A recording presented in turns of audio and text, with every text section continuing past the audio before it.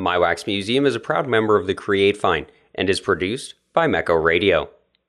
Hey guys, real quick before we get into today's show, I just wanted to recommend that you go and check out the other Mecco Radio podcasts. You can do that on meccoradio.com. That's MECHO radio.com. We have some awesome stuff coming up for 2022. Can't wait for you to tune in. Now, onto the show. Hello and welcome to another episode of My Wax Museum. I'm your host, Alex Williams, and today I'm joined by Ethan Nkana.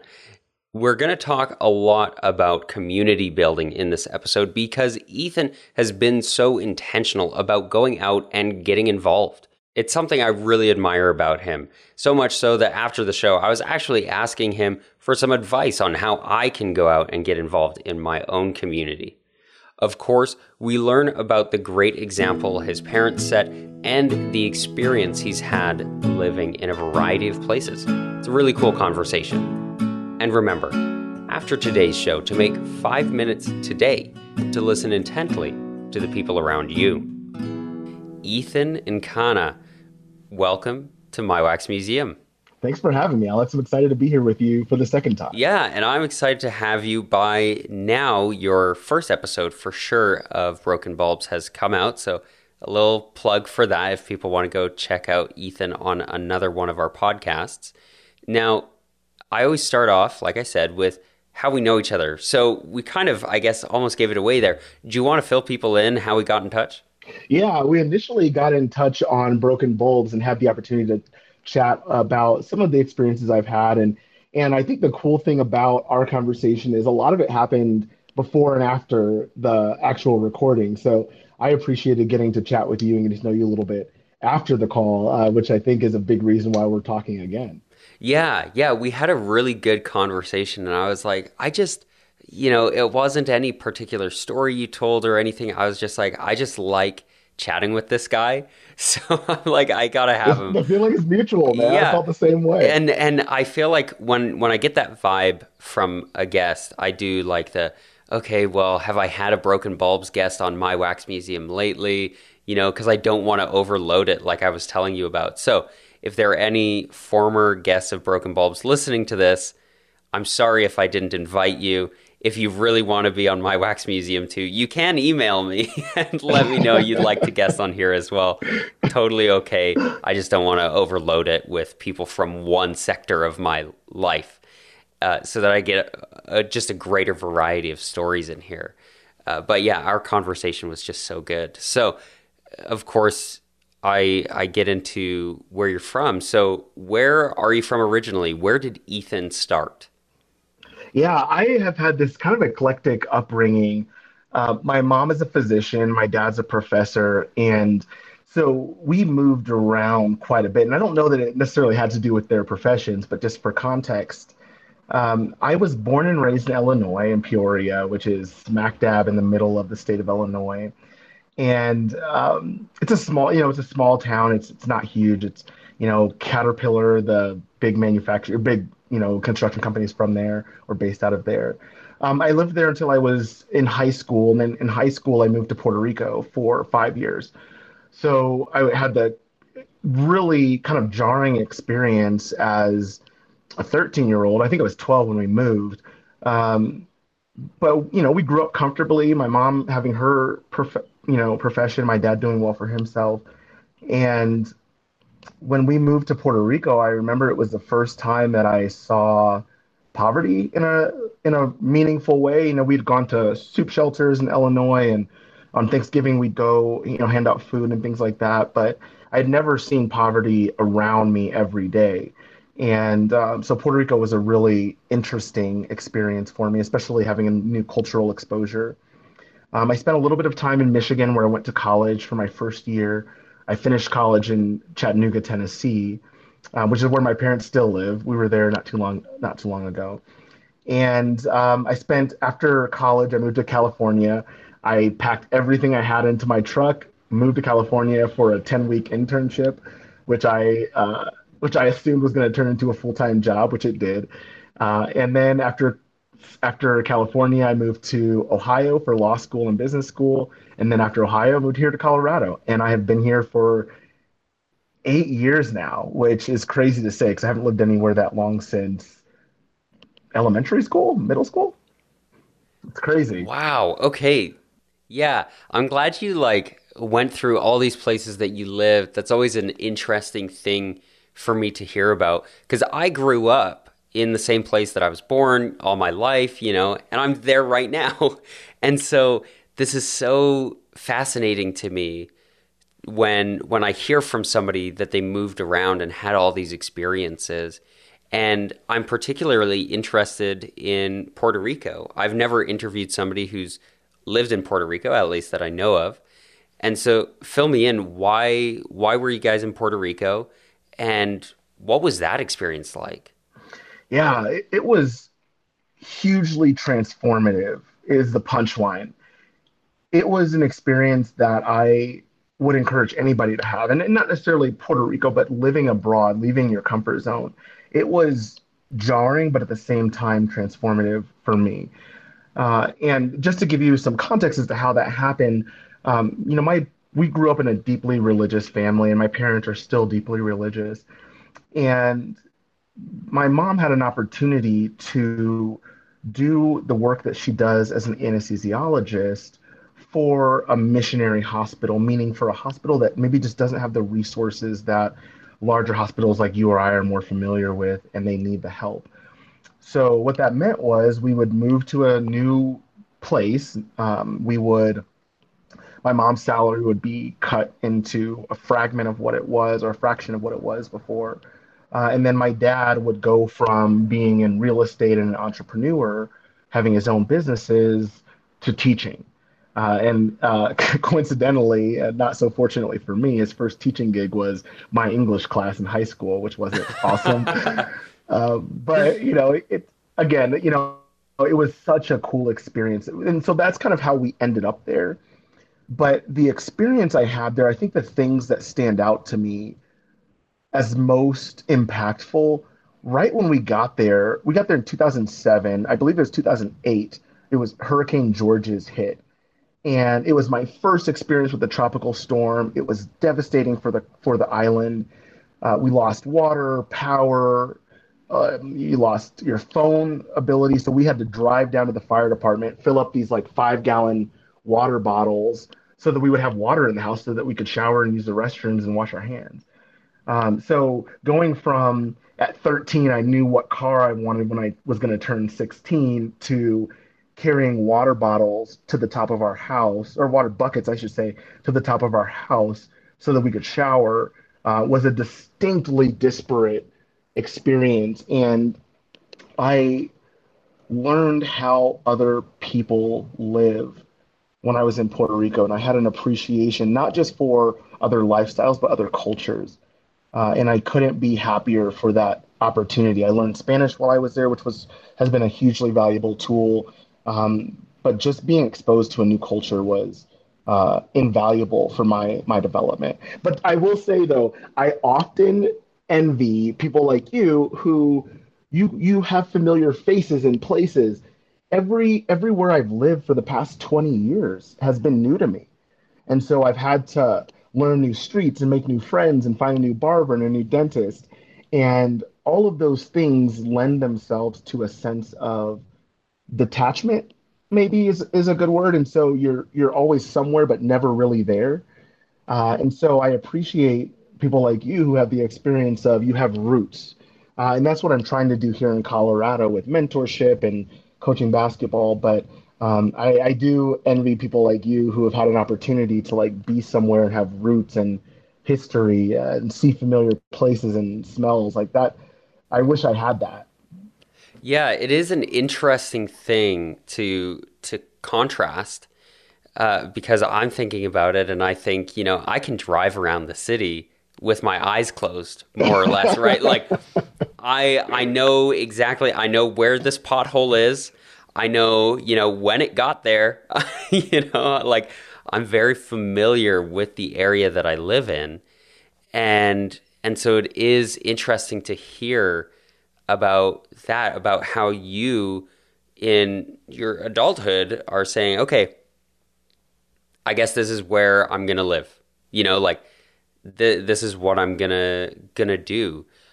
Do you obviously this is going to be colored by your experience now, but looking back at younger Ethan, were you, happy about traveling around, or was there a little bit of like, why do we have to leave all the time? Yeah, man, I don't, that's a really good question. No one's ever asked me that. And I never frankly thought about that. I think, and I would have to question my mom on this. Now I'm going to ask her. I think I was fairly amenable to the change. And in the respect that, yeah, I was leaving my friends. I was leaving the place I had known as my home. And I was really scared going to Puerto Rico. I remember being on the plane for the first time there. Like, did they have electricity in Puerto Rico? Does anybody speak English? Like, are we gonna live in a hut? I had no idea. And you would think that in eighth grade, I would already have learned some basic geography. But I knew nothing and was completely ignorant. Um, I think the hardest thing for me, now that I'm reflecting back on this, the hardest thing for me, Alex, was seeing them as people just like myself, kind of like how we started this conversation before the call, before the recording. It's seeing other people just like myself and understanding that it's just the language. Yeah, there's things that they contemplate differently, but what I learned in Puerto Rico, I think back to one of the things that my family struggled with early on was how slow things move. But after a couple of years, we learned that things don't move in Puerto Rico the way they do in the States. It's much slower. People care about the relationship. They care about the time together.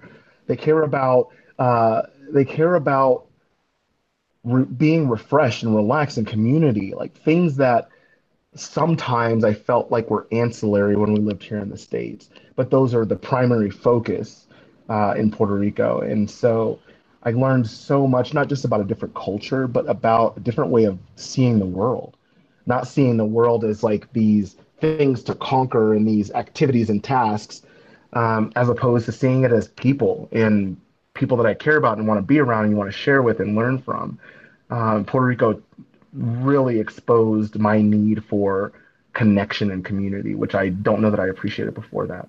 Interesting. Yeah. And I myself had experiences like that where you're like, wow, there's community here. Like, I like this. Yes, And so, yes. how now going forward, because you've continued to move, but now you've been in Colorado for a while, how have you decided to take those lessons of community building, of slowing down and paying attention to the people around you and building those relationships? How have you taken that into your life now? Yeah, great question. I learned that it doesn't happen on accident. You have to be intentional about that. And so when I moved to Denver, I was very intentional about connecting with the community here and being a part, making this my home. Because this was when I finished law school, where my head was, is I wanted to live somewhere that I wanted to live. I had made all of these decisions, California, Ohio, because of a job for school. I wanted to finally live somewhere that I choose because of where I am. I love the people and the environment and the landscape. And so I chose Denver very deliberately and Colorado very deliberately.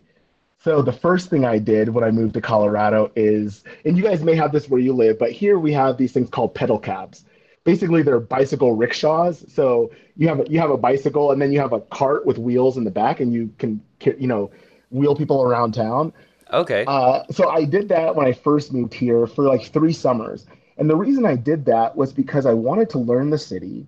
I wanted to feel kind of the way that you feel, where you're familiar with the turns and where things are. And I thought that's a really cool way to learn downtown really, really well. I also wanted to meet new people, and it was just such a cool way to just interact with people on a pretty regular basis. But starting out with the rickshaw was kind of my first way to say, how can I see this city in a way that a tourist might not see the city? So I started there. The second thing I did was I reached out to a number of high schools and said, I would love to help you guys coach basketball. I've coached in the past. I will do anything with the program. And so I've been with the same high school basketball program for about 6 years now, which has been fantastic. And the last thing I did that I think is helping entrench me in the community is joining Big Brothers Big Sisters and doing mentorship. So I've been a big brother for 7 years now. My big brother, or my little brother rather, just graduated high school last year. So he's doing phenomenal. Um, but that was an important way. And so I do some other volunteers with some local high schools here as well with like middle schoolers because I feel as though it's so important to, in my mind, to give back, especially for kids. There's so many kids who don't have the same opportunities that I had and the same access and support, and especially kids that look like me. And so, where I have an opportunity to provide support or just be a listening ear or just show up, I want to do that. So, I think those are probably the three things that I've done that have been most meaningful for me feeling like this is truly home, you know? That is so cool. And when you're talking about this, talking about caring for the people around you, caring for the people in the community, you mentioned how you guys moved to Puerto Rico because your mom was able to help at a hospital that needed it. And so it sounds like this, I mean, I guess ultimately everything comes back to this, but how you were raised, right? The impact your parents had on you. Were there any particular lessons that you look back on and say like, oh yeah, dad taught me that or mom taught me that, and that's really shaped who I am? Yeah, good question.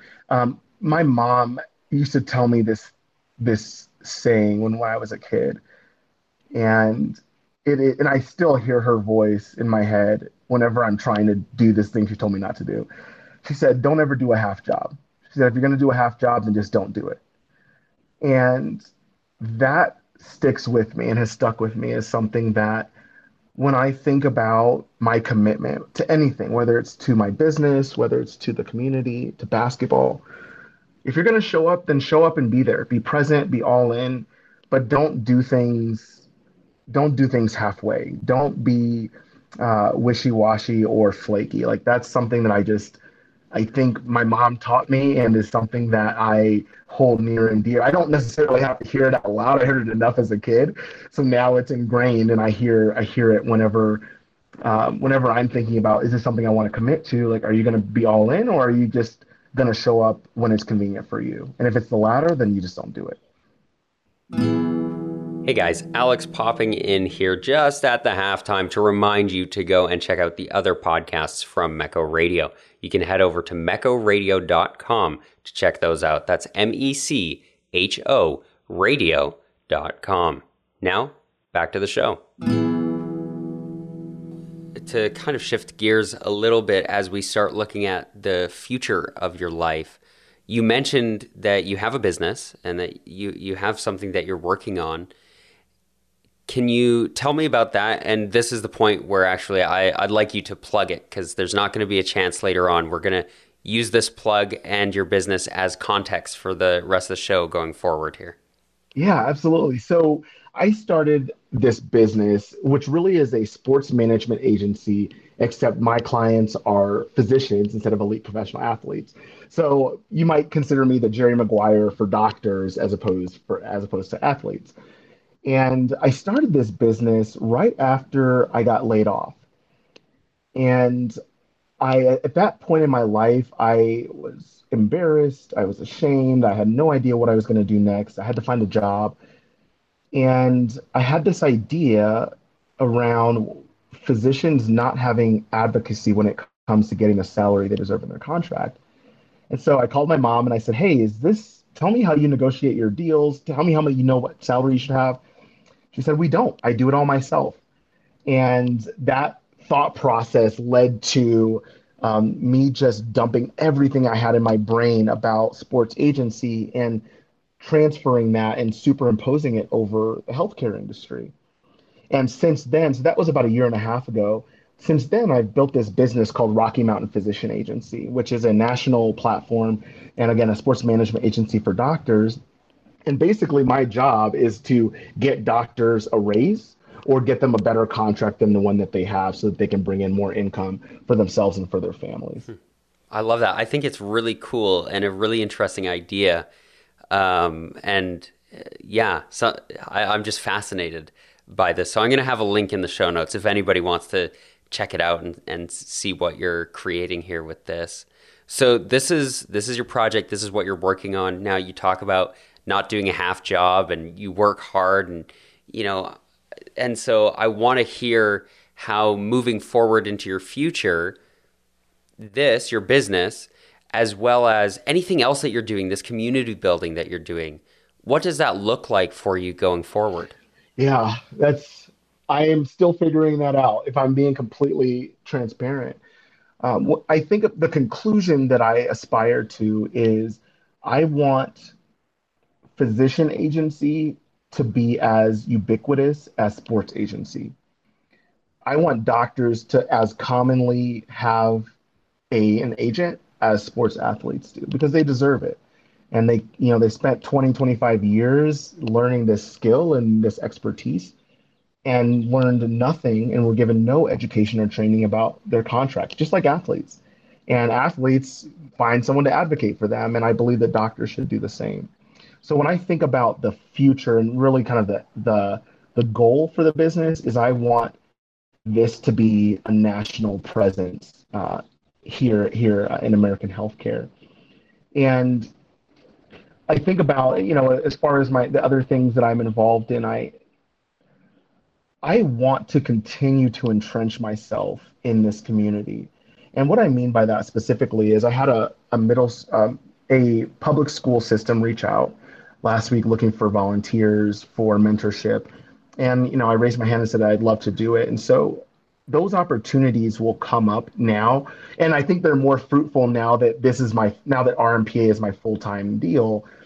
I'm now much more open to opportunities outside of my daily job. Whereas when I had a W-2 where I worked at a Fortune 500, you kind of have tunnel vision on. You talk to the people in your organization, you do things that are aligned with your organization, as opposed to now, I'm so fortunate that I get to really double down on mentorship, reinvest my time into coaching.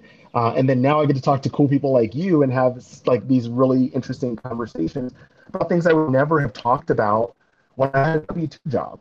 So I think for me, I am seeing the world as kind of like now there's so many more options. And I really want to double down on investing in kids and investing in the development of this business and pushing it nationally. Huh. I think it's cool how you mentioned in our quick questions that we do beforehand that I post on Instagram. You mentioned how you would want to tell the world that a job, quote unquote, a career, a salaried position, is not necessarily as secure as entrepreneurship, as going out on your own and creating your own thing. And you're talking about creating your own thing and how now you get to kind of pick and choose these pieces that are part of your personal program and existence, right? You say, I want to guest on some podcasts. So you go out and do it. I want to volunteer with this school board. So you go out and do it. It's not a 9 to 5, pull in to the garage, it's over, go to bed, right? Like you get to find so much more joy potentially, right? And creation and creativity. And so maybe fill me in, what are the biggest things day to day that are bringing you joy and that you hope will continue to bring you joy? Yeah, great question. I think the first thing that I will say is kind of a blanket statement. So my business is pre-revenue right now. So we're still growing. I have a few clients on board right now, and we're getting close to a deal with my first. So I can see the light at the end of the tunnel, but still pre-revenue, which is a scary time. I feel like this is the place in life that I've been wanting to be for 10 years, 15 years.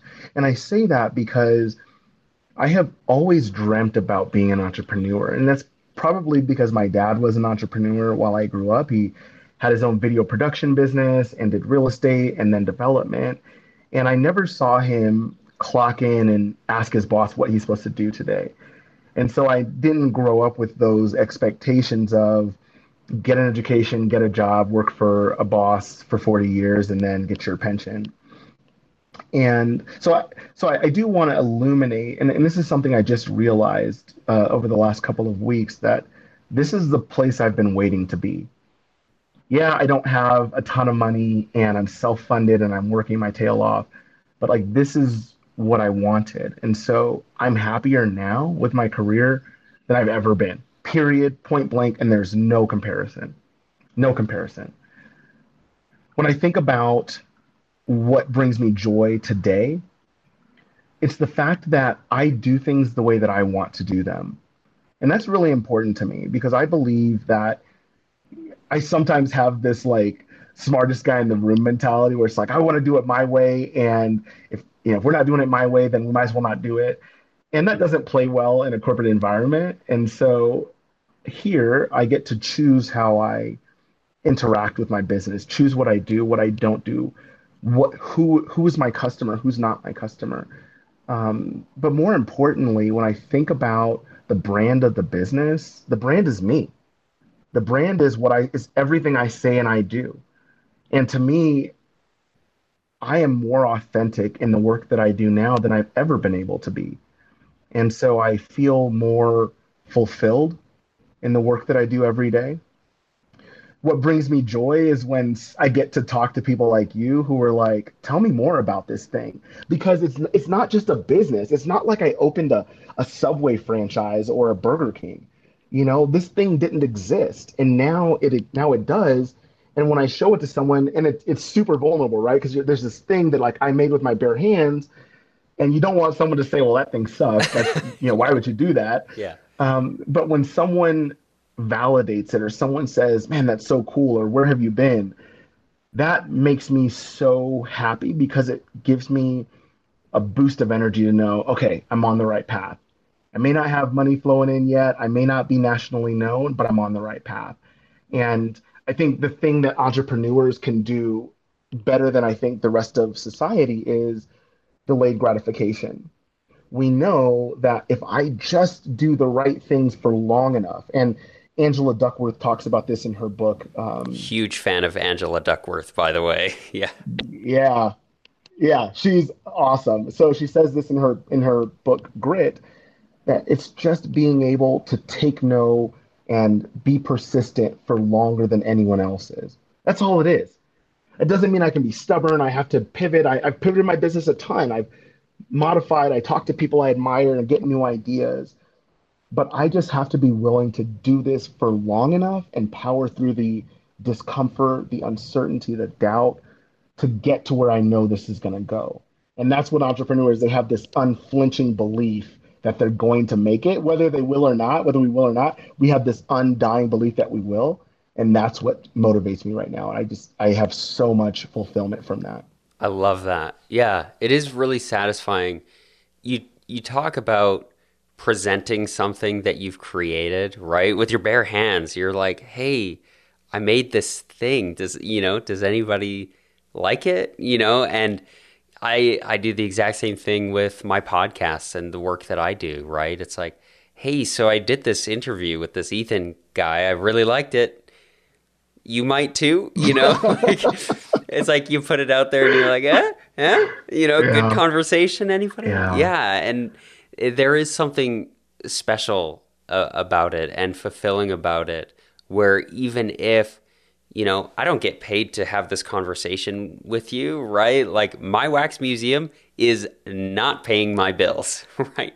It's paying a total of 0 bills. Join the club. But it is this amazing, satisfying experience when you get to make something and you just feel good about it, right? And so as we get into the very tail end of this interview, maybe take a few minutes and tell me, at the end of your life, this is the last question, at the end of your life, when you are looking back on everything you've done, you've created this business. I mean, you've lived in Puerto Rico and tons of U.S. states. You've traveled and seen tons of things. You know, have a great family and whatever experiences you've had up till now, and then include the experiences that you haven't had yet. When you look at everything at the end, what are the things you think you'll be most proud of and satisfied with? We had a long car trip recently, and we were talking about this question of how do you want to be remembered when you die, and I think that ties into this for me a little bit. I'll preface the question with that, which the way I want to be remembered when I die is I want for people to know, believe that I did what I thought was right, even if it was severely unpopular, severely unpopular. And when I think about the work that I do now and what is this all for? I often have these thoughts of mortality and why are we doing all of this and what is it all going to mean at the end of it, whenever that end might come. I think the most important thing for me, Alex, is I want for someone to feel important as a result from having interacted with me. I want someone to feel worthwhile as though they're more than maybe what they initially thought or suspected because we interacted. I think back to this basketball season that we just ended, and one of the seniors that we graduated, I've coached him for 3 years, and he was a leader from the time he was a sophomore, 14, 15 years old, probably 15 years old. And when, I gave him his last hug as he was going on, and he said, just coach, thanks for the support. You've always been there for me. And man, like I had to kind of turn around a little bit because I had a tear coming into my eye because I don't have children myself. And so when I think, and I don't know that I'll have children, it's not really an interest of mine. And so when I think about my legacy, or whatever you leave behind, how people remember you, I think of it in terms of the kids that I get to interact with. And am I causing them to know the greatness that they have within them, causing them to know that they can be more than maybe what they've thought, than what people have told them? That to me has ripples that go far beyond the 80 years or whatever it is that I'll get here. I want those ripples to go for generations. And maybe that's, optimistic or idealistic. Um, but we get such a small time here. Why would you want your impact to be measured in terms of money or revenue or assets? Like those things aren't going to last any longer than you. But the people that you touch, especially the people who will be here after you, that to me is what I think your legacy should be remembered by. And I heard this from one of my mentors early in my career, and it shaped my view of what a leader is. And he said, the true leaders are not the ones that make it to the top of the mountain. The true leaders are the ones that bring others to the top of the mountain.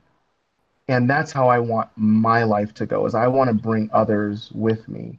Maybe I won't ever make it to whatever ideal I have for myself, professionally or personally, but I want to help others do that. That means a ton to me. Yeah. Yeah, I love that. And I just got to say, if you bring the same energy that you brought to this conversation, dude, you don't have to worry about people remembering you. Like, people will be like, Ethan, like, that was my guy.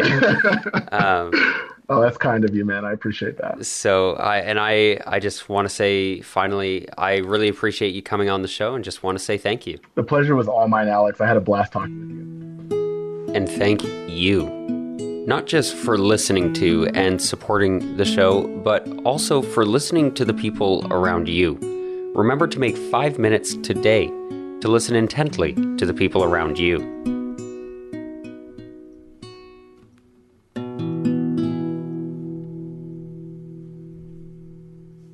Mecco.